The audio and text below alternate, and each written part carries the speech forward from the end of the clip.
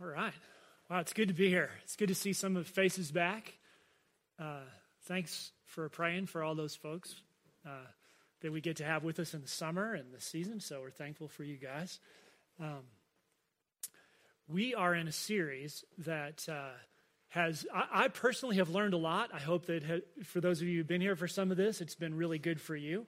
But just to update you, if you're new with us right now, we're calling it Running with Giants, and we're looking at characters in the Hebrew Scripture, what Christians call the Old Testament, that were, through the history of it, are interacting with God and having struggles and successes and trying to figure out how to walk in faith.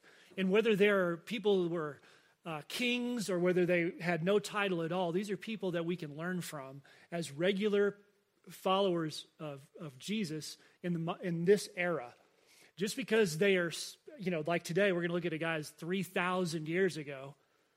That's a long time. But we're going to learn a lot from this guy. In fact, I just couldn't stop getting stuff out of this guy's life. Just the short little bit that we have about him is just amazing. And I hope that you will be able to jump in with me on that. This guy's name is Hezekiah. And you may or may not have heard of Hezekiah. He's one of the kings that the Hebrew people had. So a few weeks ago, we talked about Hannah. Hannah prayed to the God to provide her with a son. He gave her a son. That son then was the person who anointed King Saul. And if you had any Bible background at all, you might remember Saul. Then Saul doesn't do so well, and then Samuel anoints the next guy, and that's David. Well, this is about 250 or 300 years later. Lots of things have happened. There have been a lot of different kings, and the people have, led by their kings, just strayed all over the place. And if you've ever read through this, you've seen it. It says something like this. You see a regular pattern of, and so-and-so was king, and he did good in the sight of the Lord. And then so-and-so was king, and then he really screwed it up. And then so-and-so was king, and he screwed it up. And then this next guy. And the balance is that they don't do so well. But Hezekiah is one of the guys who comes along and does things pretty well. He's still a broken guy, and we'll see that in his story. His dad was a guy named Ahaz, and Ahaz he was one of those guys who did poorly, if you will, as a king and a leader of his people. But the thing that I want to show you and unfold for you as we see the narrative of just a few chapters of Hezekiah's life is the principles of leadership that this guy lived out were amazing. And so I just want to pick out a few of those things, these principles of leadership that I want you to see and each one of us needs to see. And I hope in starting this, I don't have to convince you, each one of you, that you are a leader. Leadership is not something reserved for people in certain positions. Everyone is leading by influence other people. Just to give you a quick example, you might be a boss. And I know there are a lot of people in this community who are bosses. You should really pay attention to Hezekiah. You might have a girlfriend or a boyfriend or a spouse.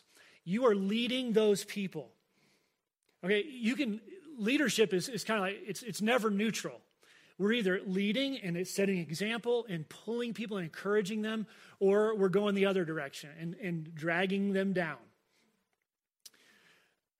That may be an extreme thing to say, but it's probably true. So we are all, whether you're a son, a sibling, a father or a mother, a cousin, you're a teacher, you're a friend, all of us are leading. And so this applies to you. You are influencing other people. And so what I want to encourage you to do as we look at these principles in Hezekiah's life is to really try to think about them in however tiny you may think your situation of leadership is. Maybe it's a broken situation right now. Maybe it's something you're struggling with. Maybe it's something you're enjoying. But where is it that you can engage these principles of leadership? And I think if you can think of one or two places where you're in a relationship where it really matters how you are interacting, that these principles will help you. So let me just start out by saying that we're all influencers. If you're a believer in here, though, Jesus has given us an additional responsibility, another mantle, and that is this. He says, one of the most important things he says right at the end of his ministry, he says, make disciples. Help bring people up to know me well. This is something that I'm super excited about Drew on our team about, is that Drew is committed to helping men grow spiritually. That's what we're supposed to be about. And so if you're a believer, this is really important to you as well, and the influence that you have in the secular world, at work, at home, wherever it may be. So be thinking about that. So 3 points as we go through, as we look at these. We're going to see Hezekiah's story unfold, and then these 3 points will kind of direct us to the things that are happening. One is restoration, one is crisis, and one is arrogance or pride. Okay, restoration, crisis, and pride or arrogance. So let's start. We're going to be, there's 2 sections of the Hebrew scripture that talk about the kings, and one is called Kings. So it's pretty easy to figure that out. And then the other one's called Chronicles. And so there's 1st and 2nd Kings, 1st and 2nd Chronicles. And we're going to go back and forth in 2nd Kings and 2nd Chronicles. And we're going to start in 2nd Chronicles. I'm sure you can all just flip it open real quickly. But so that's why they have that little index in the front of your Bible to tell you where it is. Also, we'll put it on the board up here. 2nd Chronicles 29. And we're going to start right at the beginning. So Hezekiah, this is we're going to start talking about this idea of restoration first. But let me give you the situation. Hezekiah began to reign when he was 25 years old, and he reigned 29 years in Jerusalem. His mother's name was Abijah, the daughter of Zechariah, and he did, here it is, what was right in the sight of the Lord, the eyes of the Lord, according to all that David, his father, had done. When it says David, his father, it means his ancestral father, because his actual father was Ahaz. Okay, so it's this huge lineage that the Hebrew people are committed to. So verse 3, in the first year of his reign, in the first month, right at the beginning, he opened the doors of the house of the Lord and he repaired them, of the temple. And he brought in the priests and the Levites and assembled them in the square to the east. And he said, "Hear me, Levites." These are the people who ran the temple, who are in charge of the relationship between the people and God. He says, consecrate yourselves, consecrate the house of the Lord, the God of your fathers, to the God of your fathers, and carry out the filth from this holy place. For our fathers have been unfaithful and have done what is evil in the sight of the Lord our God. They have forsaken him and have turned away their faces from the habitation of the Lord and turned their backs. And skip to verse 11. My sons, do not be negligent, for the Lord has chosen you to stand in his presence, to minister to him, and to be his ministers and make offerings to him. And the beginning of verse 12 says, then the Levites arose. So let's talk about this idea of restoration. And in here, in this point, we're going to see several different things that are revealed about how Hezekiah is leading other people. So start to think about how this relates to people that you are in relationship with. All right? Restoration is about making things right, about dealing with things that need to be made right. And this is what the first part of his story is all about. And you might have noticed it says, in the first month of the first year of his reign, the very first thing that he did was he addressed the relationship of the people with God. He fixed the doors of the temple because it had been so messed up. It had been neglected by everybody. And so he goes and he fixes that. Here's the principle. We need to address the hard things, the most important thing first. How many of y'all just love to address the hard thing first?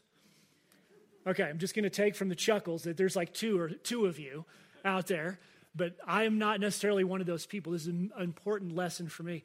When we see that there is something critical that has to be taken care of, as hard as it might be, first things first.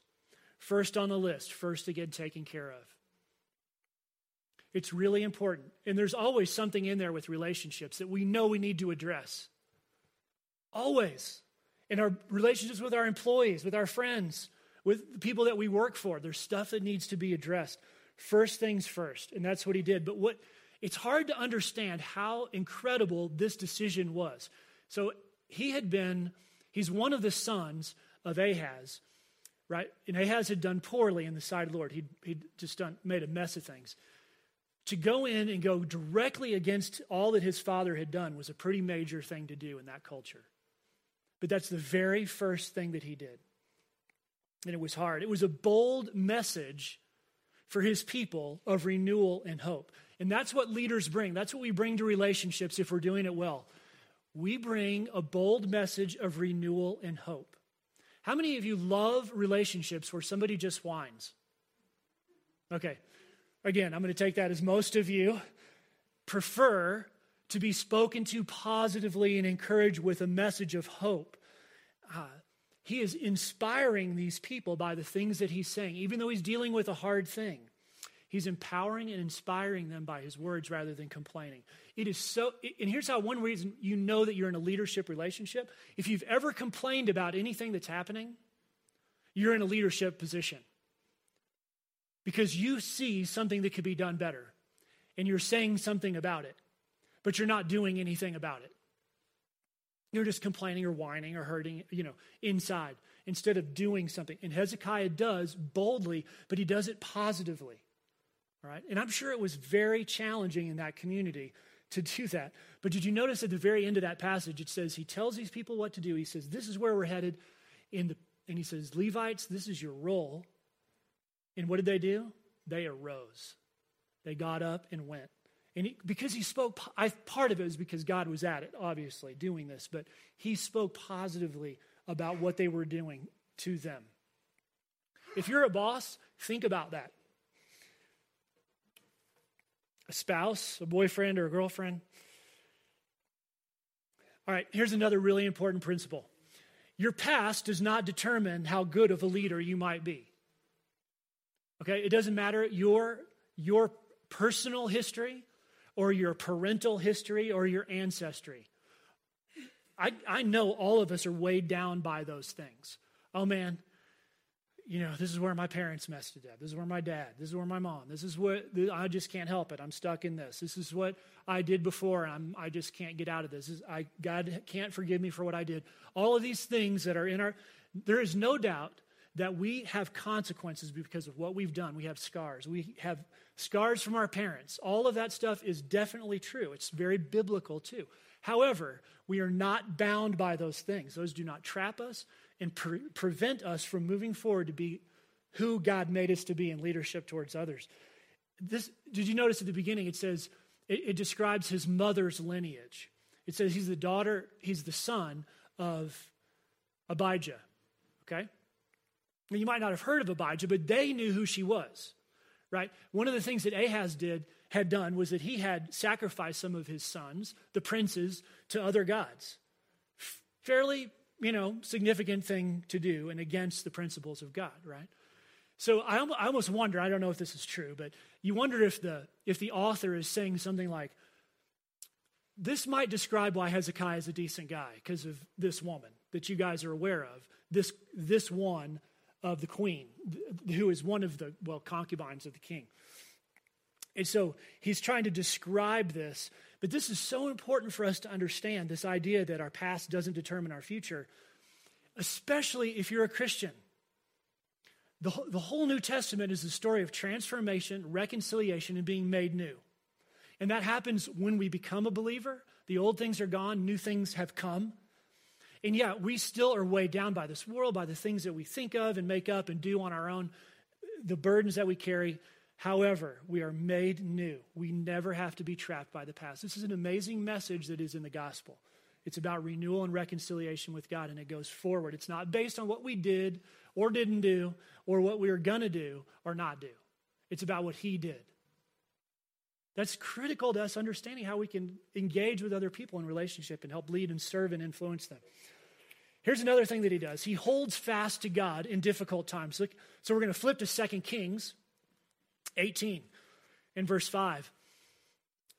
So he trusted in the Lord, this is Hezekiah, the God of Israel, so that there was none like him. This is some hyperbole, I think, from the author. None like him among all the kings of Judah after him, nor among those who were before him. This guy was really connected to God, for here's the key, he held fast to the Lord. The spiritual life of this guy, he was holding fast to God. That is our anchor. That is our foundation. That's the rock that we stand on. He held fast to the Lord. He did not depart from following him. He struggled, but he did not depart. He kept the commandments of the Lord and the commandments of Moses. This was a big deal to the people. And it's a big deal to the people that we're around and that we're influencing, that we care about, that we hold, if you're a believer especially, that we hold fast to who he is. And if you're not a believer, it's important to hold fast to the principles that are right and not change. And not waver and like something happens and you change your mind and you just drift. This is what the one true God is all about, the truth, and continuing in that. There was when I was a middle school kid, we played a game in our youth group that I thought was just the greatest thing ever. And if you're a guy, you'll really understand this. I think it was called the taffy pull. But what would happen is all of the guys, we would play this at camp. We'd have 100 guys and 100 girls.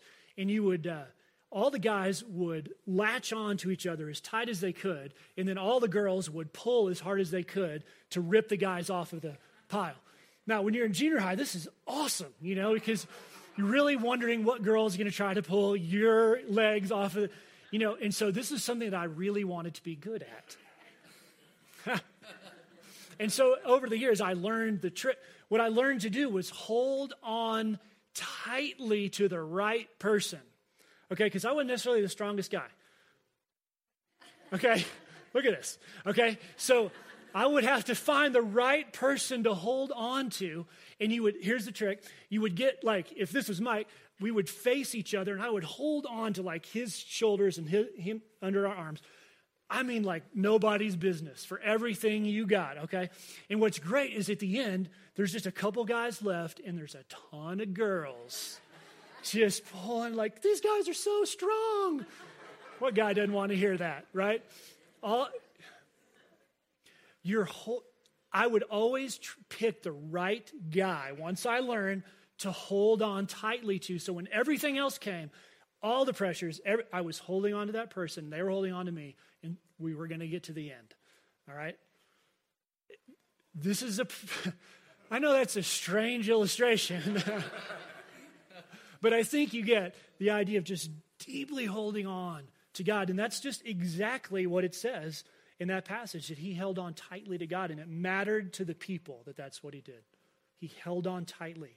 And if you know God, you know that that's where you need to be. And when we're not there, when we're just pulled off, slung out on the side, out of the game, we know what that feels like. So, all right, so that's another principle. Here's another thing that happens. Let me jump back to 2 Chronicles again. This is all in his process of renewing the temple and renewing the relationship that people had with God. 2 Chronicles 30:23. The whole assembly agreed together to keep the feast going another 7 days. This thing was going so great, this restoration of worship of God was so great that they're going to party some more. All right, so all the people are together. So they kept it for another 7 days with gladness. For Hezekiah, the king of, and here's the thing, the king of Judah gave the assembly 1,000 bulls and 7,000 sheep for offerings. They would make these offerings and they would eat the offerings. They didn't just waste that. And the princes, these are the brothers of the king, gave the assembly 1,000 bulls and 10,000 sheep.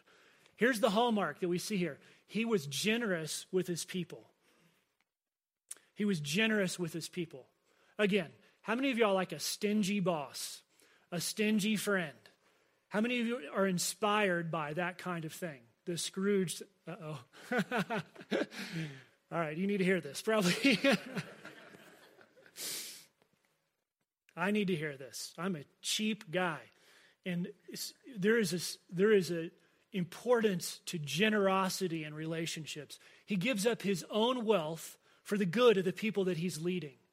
How does this, think about this in terms of relationship. I mean, try to put this, when you're wrestling with your child, when you're wrestling with your parents, whatever age, generosity speaks volumes, okay? Your words, the way you come, whether you come with negativity and criticism or encouragement, speaks volumes. Okay, this is a whole other way of coming at it. And all this is in the first part of the story of Hezekiah. And did you notice he gives 1,000 bulls? When you drive through, like when we drive to our house during the summer, it's a pain in the rear because we have to do this pinball thing with the cows, right? And then their poop all up our street. We live in Meridian Lake, so it's just this, they're standing there and you wait for them for a long time. Those are the cows. This is 1,000 bulls. Now, I don't know the value of 1,000 bulls, but some of you do in our culture. And it was a big deal back then, as it's a big deal now. This is a very generous gift, and he led the other princes, the other people around him, the other folks who had influence to do the same thing. So generosity is a characteristic that's important that we see in his life. All right, a couple more around this part of restoration. Those words of encouragement that he gave, it gets very specific later in 2 Chronicles in chapter 30, verse 22. Hezekiah spoke, this is what it says. I'm not making this up. That's what I'm trying to say. Hezekiah spoke encouragingly to the Levites. These are the people that were employing what his vision was. He spoke encouragingly to the Levites who showed good skill and service to the Lord. He saw what they were doing. He said, this is good, and he encouraged them in that. These are the things that we need to look for in the people that we're working with, that we're enjoying life with, that we're in a relationship with, to bring out the best in them. It may not always benefit us, but we're bringing out the best in who they are, right? Who doesn't like that? That doesn't mean we don't tell the truth about what's going on in people's lives. As leaders, we need to do that. But this section of this passage is more about how he helps them capitalize on who they are, what they were born into to do. That's the Levites, born into this job. One of my old leaders used to say, you always want to say 3 positives for any negative that you want to tell somebody. And it helps. If you're going to have to tell somebody something tough, tell them 3 positive things. Women, when you're talking to your husband about what they didn't get done, no offense, so just kind of that's how it goes. Okay. Words of encouragement. Okay, one last thing is that what he saw was most critical was the relationship of the people with God. That was what he saw as most critical. He wanted to repair the relationship of the people with God. And so the first thing he does in the first month, the first year, is he repairs the doors. I don't think he did that personally, but he had it done. And that changed the whole front of that building, right? That temple. And opens the doors. He opens the way for the people to be reconnected to God. You know, if you are a follower of Jesus, that's what we need to do. We need to open the doors for people to follow him. And that's mission critical to who we are. And that's how I would summarize the restoration idea, this thing that Hezekiah does. It's so powerful. He is restoring what is good, and that's a relationship with the people with God. And our mission as a church is reconciliation. We are basically all doors around the neighborhood that we are to open to people to be introduced to who Jesus is. All right, well, no one is immune or exempt from crisis, from really bad things happening. This is something that we almost intrinsically want to believe, is that if we do certain things, then nothing bad will happen. Right? We just kind of think that. And we always pray for healing. I really appreciate, I don't know who prayed, but for this guy who's suffering from cancer, yes, please God, heal our friend. But let us find peace in you, in what you are doing. And this is the thing that Hezekiah is going to learn about. That crisis is going to come. Suffering is going to come. And as leaders, as people in relationship, as human beings, we need to be prepared for that, no matter how great we think we are, how good we think things should be. Suffering, crisis is going to come. And Hezekiah's crisis was a bad one. It was about as bad as it can get for a leader and for in any culture. Because what had happened was the Assyrians, if you know a little bit about ancient, Eastern history, the Assyrians were a bad mess of people. They did not screw around when it came to hurting the people that they were going to try to conquer. So this guy, Sennacherib is his name. He's the Assyrian king. He sent his armies to come in. They're taking over Judah town by town and just decimating the place. The problem is coming, and it's working its way towards Jerusalem, and there's going to be a siege. It can't get worse than this. This is 2 Chronicles 32. In the first verse, it says, after these things and these acts of faithfulness, this is an editorial comment by the writer. After all this great stuff that Hezekiah did, you would think that it was going to go good, right? I mean, look at what he did. We just wrote you 2 chapters about the goodness of this guy and how awesome he was and how he was devoted to God, how he held on and was faithful and all that.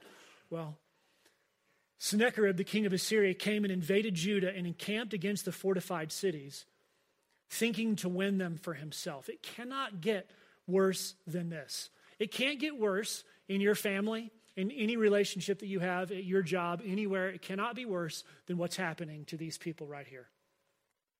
So the reason I say that is that we are looking at a person who is at the heights of good things and is now in one of the greatest struggles that you could ever face. So the first thing he does, and this is the leadership principle, is that he prepares solutions for dealing with this. And you might be familiar with this. Hezekiah actually clogs up all of the springs all around the city so that there's no water for this army who's going to lay siege. So he builds up the walls, and then he digs a tunnel through solid rock. I don't know that he does it, but he has a tunnel built that's, I think, 3,000 feet long, 1,700 meters or so. And so, wait, that's longer than that. Yeah. So don't ever, I get people to help me with math, okay? Just say that out loud. So they build this tunnel through the rock to bring water from one of the springs into the city so that they have water because they have no spring in the city. So he's looking ahead to this problem, and he's preparing to deal with it through a pretty massive project. Actually, when they build this tunnel, they meet in the middle. I don't know how you do that underground, but they did that. And so the tunnel is still there today in Jerusalem. So this is the thing that he does to provide. He looks out to solutions. And that's what leaders do. We look ahead and see what's coming, and we help our people, the people that are depending on us, prepare for those things. But let me tell you this. If you're working for somebody, leaders love solutions. They do. Just try it. Instead of going and saying, we've got this big problem, I don't know how we're going to handle it, this is the end of the world, and blah, blah, blah. Then instead say, hey, so-and-so, I have 3 options for you to help solve this problem. If you're a boss, you know what I'm talking about. If you're a parent, if your kids come and say, I really want to do this, I don't know how, I know you won't like it, so here's 3 solutions. Hey, mom and dad, I know that you're struggling with your health and your money and everything. Here's 3 solutions. I've thought them through. How can I help you with this? Solutions work. If you're a boss, how much do you like a solution rather than like, hey, fix this? I know you guys. You want somebody to come and tell you, here's how I see this can be done. And this is where we bring goodness. And this is about this too. I mean, the gospel is like this. It is the solution. And that's how this all ties together. It's such a beautiful thing that starts way back then. This is the solution that God provides for us. Well, Sennacherib is a genius. What he does is he sends his commanders, and they go up near the walls, and the walls aren't that big of Jerusalem. And they have this parley, if you will, outside with the leaders, the war leaders of the people from Jerusalem. Okay, so the 2 kings send these people out. And what they do is the people from Sennacherib's group talk really loudly about how no one has survived their sieges in the past. Nobody. So they say it so that the people that are listening on the wall can hear it. And they say things like, oh, all the gods that they had, your gods just like them. They could not defend against us. We're too powerful. And the people from Judah said, hey, can you guys just speak in a different language? We have another language we can understand. They said, no, we're going to go ahead and speak in your language so the people on the wall can really hear what's going on. So they were threatening them that way. And so this thing's going on. They try to prevent. And Hezekiah tells his people, and he gets this message from the prophet Isaiah, who's at the same time. He says, trust in God. You can trust in him despite what these people say. And this is another example of him holding on tightly to God. Trust in God through whatever comes your way.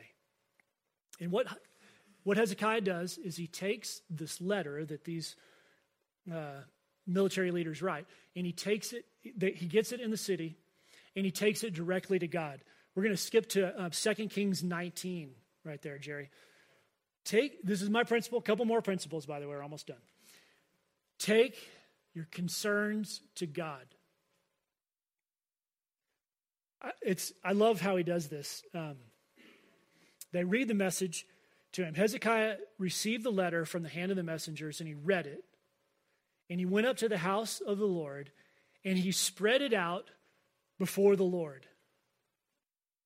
He just took it and he put it out. And we don't have a temple like they had. But, a principle that when we have big stuff, I think this is, if we were to write out what our big stuff was and say, God, here it is. I'm setting it on my coffee table. I'm giving this to you. This is what it is.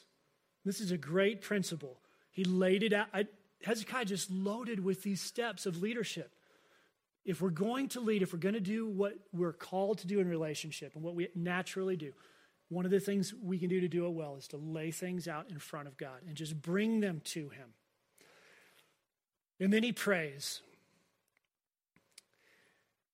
This is verse 15. Hezekiah prayed and he said, O God of Israel, enthroned above the cherubim, you are God alone. You are of all kingdoms of the earth. You have made heaven and earth. Please hear, O Lord, and open your eyes and see the words of Sennacherib. He does the exact same thing Hannah did, and we saw it with Isaiah too. God, you are above all things, and somehow you care about me and my little stuff. This is the God that we worship. This is the God that we're talking about. He is above all things. He is not wooden, metal, or made up, and he is above all of those things. We can trust him, and somehow he cares about the parts of our life that matter to us. So no matter how small, we can lay those things in front of him. And no matter how big, we can lay those things in front of him. All right, last thing. Hezekiah is just like us. He makes mistakes. In the last chapter of his story, well, it's not quite the last, but it's one of the last things they write about, is that he falls into arrogance and pride. And I spent a lot of time thinking about this and what that actually meant and what it could mean to us. But what Hezekiah does is he shows off the wealth of his kingdom. And he gets healed, actually. He has a critical disease, and he's about to die, and God allows him to live, and he takes it for granted. He says, this is me. He doesn't give credit to God, and this matters to God. He takes the credit for what he has done, for his success, for his wisdom, for the good things that have happened to him. He just doesn't turn that over to the one true God. And because of that, there are many different things that fall out because of it. But if you'll read with me in 2 Chronicles 32:25, Hezekiah did not make return according to the benefit done to him, for his heart was proud. And therefore wrath came upon him, and here's the critical thing, not just him, but Judah and Jerusalem. So, when we're in relationship and we're influencing other people, the decisions we make, our relationship with God, whether we take him for granted or not, whether we're walking away on our own path, or if we are walking away, that makes a difference to the people that are around us that care, that we're impacting. So when you catch, and I catch myself being ungrateful, when I'm focused on myself, when I'm showing off what I have done and how great I am and feeling so confident, there's nothing wrong with enjoying the things that God has given, whether it be health, wealth, or whatever. But when we think those things are ours and we have done them and we are the ones who are the progenitors of that good stuff, then that's when we're in a dangerous place and our people that we care about can suffer. So, these are some of the principles that I wanted to share with you that we can engage with. And I just want to close there. I'm going to pray for us, and then we're going to head out. God, you are good, and you're above all things. You're the rock that we can hold on to when everything is being pulled apart. When all of the powerful people say that it doesn't matter if we follow you, that it's going to crumble. Yeah, that's been said before. It's nothing new. Lord, you are not destabilized by the words of men, no matter how big or powerful or wise those men are. And so I pray, God, that we would remember that, and that as people who are all leaders, that we would just grab on to the principles that Hezekiah had. Let us face those things that we're struggling with and depend on you utterly and trust you through them. Because we all have these things, Lord. Let's turn our hearts to you in each of them. In Jesus' name, amen. All right, y'all have a great afternoon.